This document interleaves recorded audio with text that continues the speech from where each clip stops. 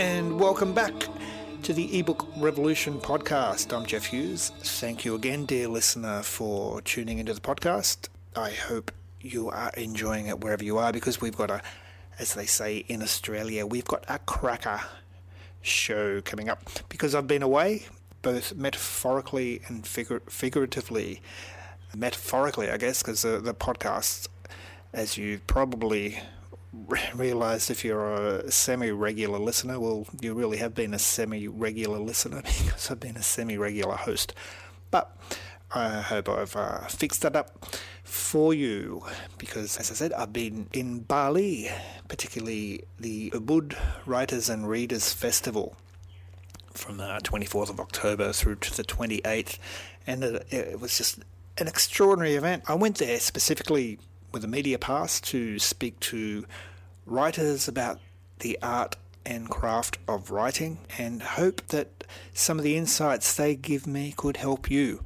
And that's why I went, really, to help you write better, become a writer, and be inspired to create art. The people I spoke to, all artists, but all incredibly humble and creative people, and keen to share some of their secrets with you through the podcast. So coming up over the next couple of months, I'll be releasing some discussions with people like Gail Jones, who was releasing her new book, Noah Glass, Kim Scott, who was talking about his new novel, Taboo, Kalu Pazati Mapalai, his new book, which is hilarious, strongly commended to Tiffany Zhao.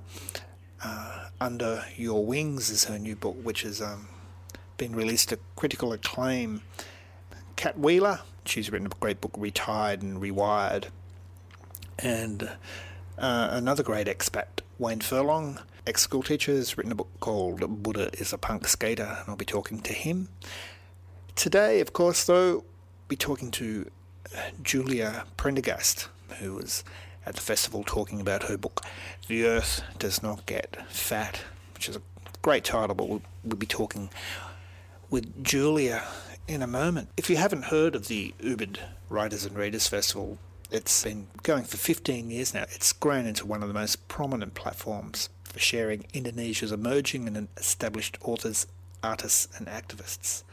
And it's also one of the world's leading literary and cultural events, and it's just phenomenal. This is happening in Southeast Asia, and kudos to Janet Denif, founder and director, who set this up 15 years ago, and it just grows each year. It was my first trip, and awe-inspiring, really. Just hard to describe intellectual environment unless you actually go there, and I do recommend that you do go there next year for the 16th Ubud Writers and Readers Festival, which will be coming up in 2019, October. As I said, for me, it was an extraordinary event. I went over there specifically to interview successful writers for the podcast. What I found was all of these people just were committed. Everybody I spoke to was just committed to the art and craft of words, to create change and to tell stories and to affect change through storytelling. And I just found that incredibly inspiring. But enough about me. Let's talk to Julia Prendergast. Julia lives in Melbourne with her circus of a family, Matthew. There's 6 children, 2 dogs and 2 cats. Her short stories have been long-listed, shortlisted and published. Her Lightship anthology won the International Short Story Competition in the UK, the Ink Tears International Short Story Competition, the Glimmer Train International Short Story Competition in the United States. The awards just go on. The Review of Australian Fiction, the Australian Book Review, the Elizabeth Joly Prize, and the Josephine Ulrich Prize. And as you'll hear in the interview, Julia's a bit of a short story fiend. Julia has a PhD in Writing and Literature. She's a lecturer in Writing and Literature at Swinburne University in Melbourne, and her theoretical work focuses the work of the unconscious in narrative composition. And she's had examples published by Text, New Writing, and the International Journal for the Practice and Theory of Creative Writing. And I think you'll enjoy the interview. We talked about her new book, The Earth Does Not Get Fat. I asked Julia where the inspiration came from. Gosh, so many places, I suppose. I wrote the first chapter I wrote was called Sowing the Wind, and I originally wrote it as a script, and then wrote it later as a short story. And in the first chapter that I wrote, the protagonist Annie is on the beach with her children, a toddler and an older son, and she falls asleep, and when she wakes up, her children are missing. So that's the first chapter that I wrote, and I wrote from a memory. Actually, I've got a family, a number of children, and I was on the beach with them, a number of them one day, and they can all swim really well. And the beach was only about as deep as your ankles, But nevertheless, I was so exhausted, and I just cleaned up the house and down there and took them to the beach for a last run. And I dozed off on the beach and woke up, and this lady got really cross at me and said, "You watch them," And so I'd forgotten all about that. I mean, the inspiration from the book came from so many places, because in the end, it's a sort of a behind closed door story about family love in kind of dark and in brokenness, family love in brokenness, I suppose. So tragedy strikes that day on the beach, and the story begins 20 years later in the daughter's voice, who was the toddler at the beach, who's trying to unravel the story behind her mother's trauma. Why is her mother so broken? Her mother's dysfunctional, and so it becomes something else then. So to some extent, it's informed from family history.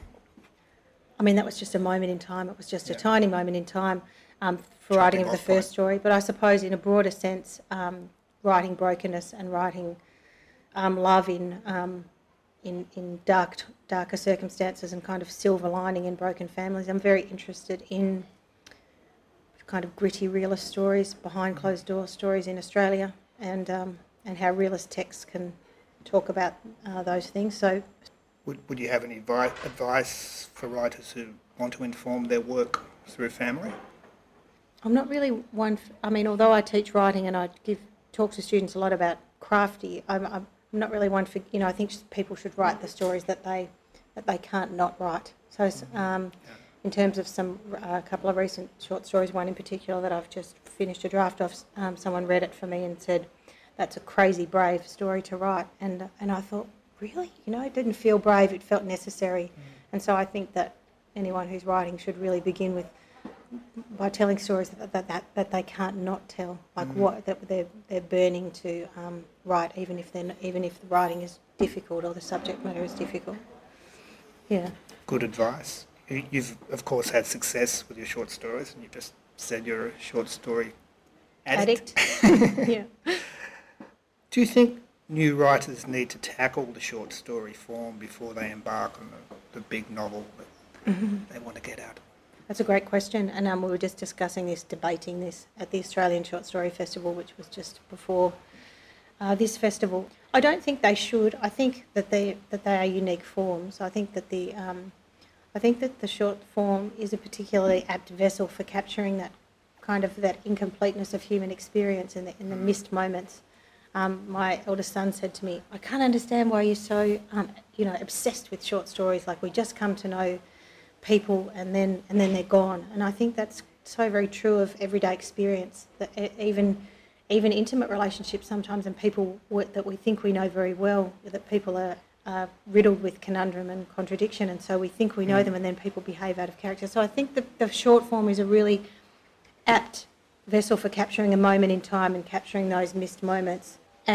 And so I don't like to think of the short form as a practice or a lead up. I think they're distinct forms, is what I'm trying to say, a long way around. And my novel, 3/4 of that work is published as short stories in their own right. So I've sort of deviated in a way in form. I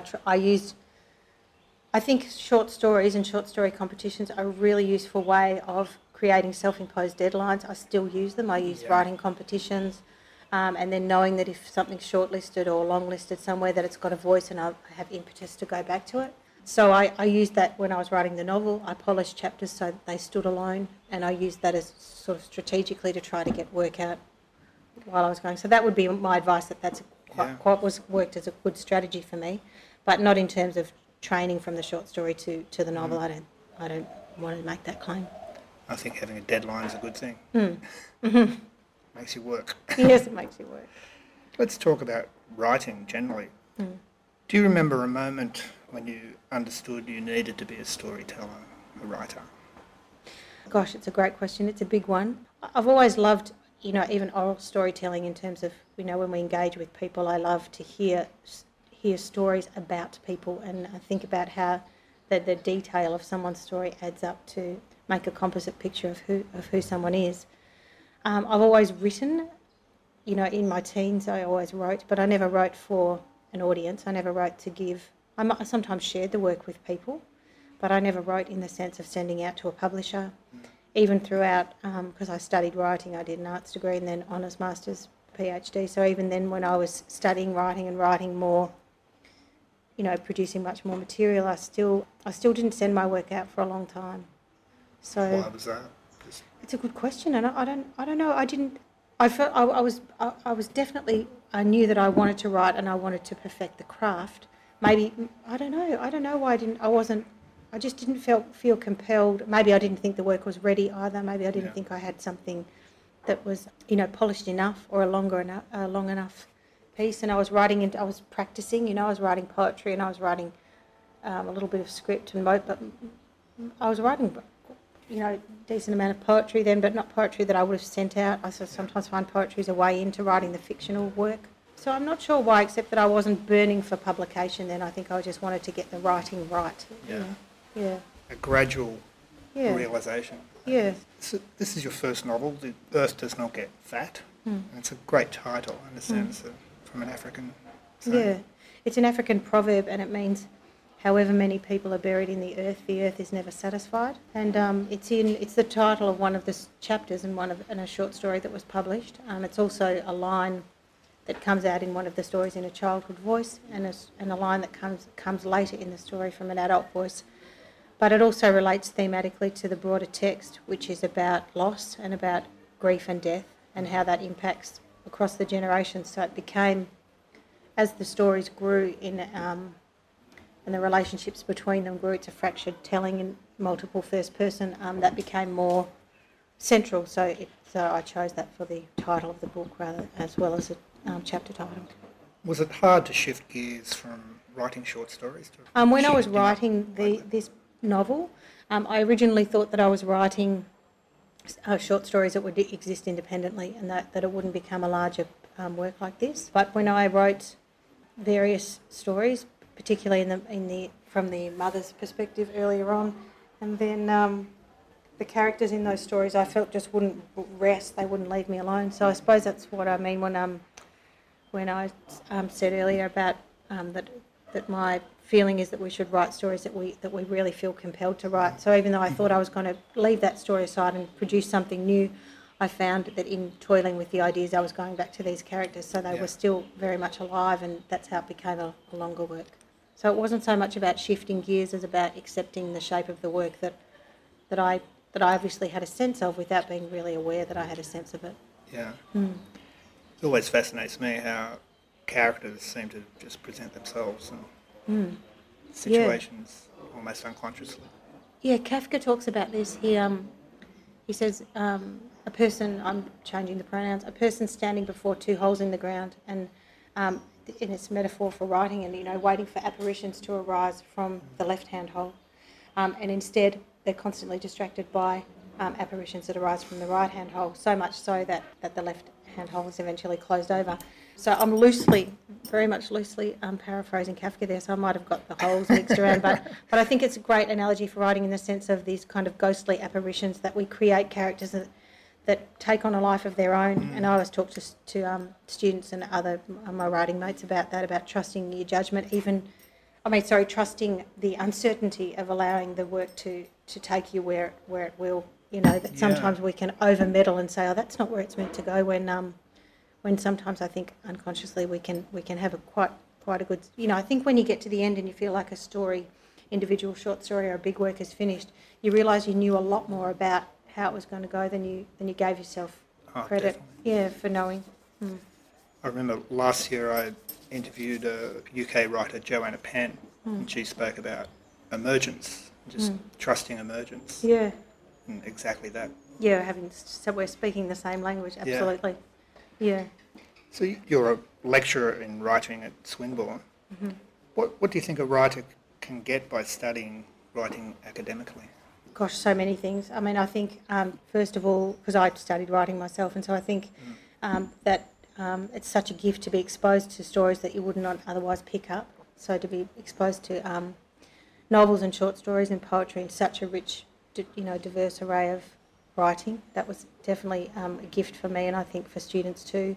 And I love when students will read it for a short story, for example, and we discuss it, and I'll unpack it and we talk about it in the lecture, and then I just encourage them to reread, and then students will come back and say, I read that again and this. So I think about thinking of yourself, writing as a reader and reading as a writer is something I talk about all the time, and it's been the focus of some of these discussions here, and I think it's just crucial because when we read, we're learning all the time, but we're not sitting there thinking we're reading rules about writing. We're actually just immersed in a story world that teaches us things about our own subject matter and our own craft, and what we trust at the level of the sentence, and what kind of fiction or poetry we want to write. Like I love realist fiction. I'm a bit of a diehard for the dirty realism or realist fiction. So reading that and seeing how other authors do it well is just inspiring. So I think studying writing gives you exposure to such a vast array of material that I think it perhaps helps you make those decisions a bit more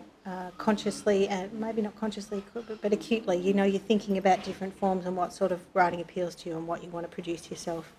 Yeah. When you were embarked on writing The Earth Does Not Get Fat, what was the best advice you received? I think the best advice I received, it wasn't so much when I embarked on it, but later, from the two things, from the Terry Ann White at UWA Publishing, University of Western Australia Publishing, who published this work. And before she read the manuscript, she said, literary fiction is virtually impossible. And I was so candid and so sharp and so straight up, and I loved that. And I agree with Terry Ann. So I thought, well, then what? So if it's virtually impossible, what am I going to do? Go home and crawl under a rock and cry about it, or try and find a window into that kind of virtual impossibility? And Terry Ann White, too, when she read the full manuscript, gave me some great advice about the middle of the novel, where, as I said, it's short stories, multiple first person, mostly in the daughter's voice at the beginning and the mother's at the end. And in the middle section, in the mid-section, there were some other male voices. There's one that exists still from the mother's past and present, but there are a lot of others, and Terry Ann, among other people, had some questions around that. So the best advice I had was about going back to that midsection with a fresh mind in terms of the overall architecture of the story. So it was great to have her fresh eyes on that. Following on from that, what advice would you give to young writers just starting out?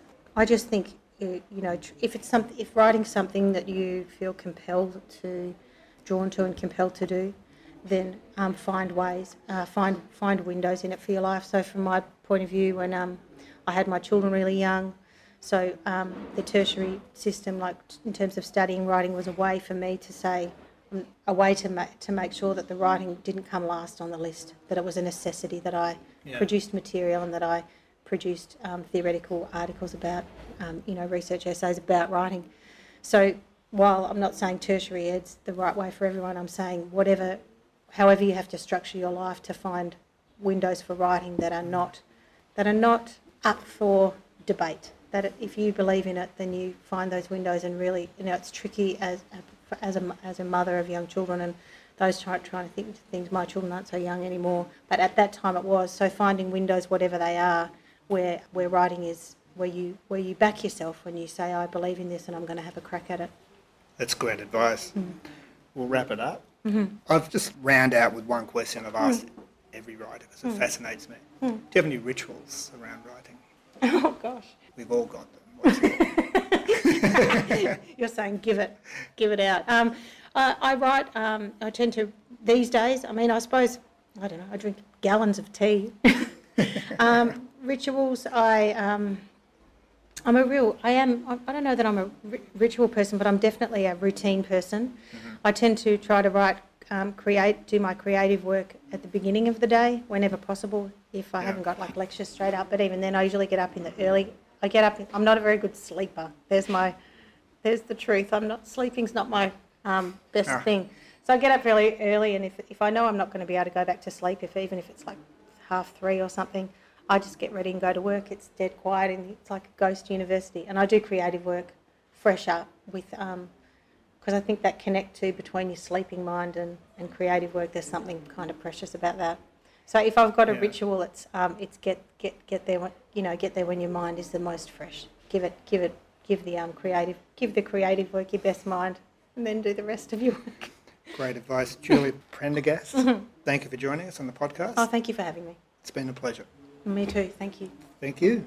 Well, that was a lot of fun talking to Julia Prendergast about her new book, The Earth Does Not Get Fat, and some of her writing secrets. I particularly like the idea of using short story writing competitions to supercharge your enthusiasm, and what a great way to create a deadline to actually get a product out there, and who knows, maybe even win it as Julia has multiple times, and supercharge your own writing career. That was it for episode 23 of the eBook Revolution podcast. Of course, if you go over to the website www.ebookrevolutionpodcast.com, episode 23, you can get all the show notes. I've also put some links there to short story writing competitions if you want to take Julia's advice up, and I strongly recommend you do. I hope you've enjoyed first of our special editions from the Ubud Writers and Readers Festival. There's a whole bunch more coming up over the next couple of months, so if you're listening to the podcast for the first time, or even if you're a regular listener and you haven't yet, go to our website www.ebookrevolutionpodcast.com and just sign up for the mailing list, and basically that will just ensure that you won't miss an episode. And you'll also get some other useful information sent to you from time to time. I'm Jeff Hughes, host of the eBook Revolution podcast. Over and out from Bali.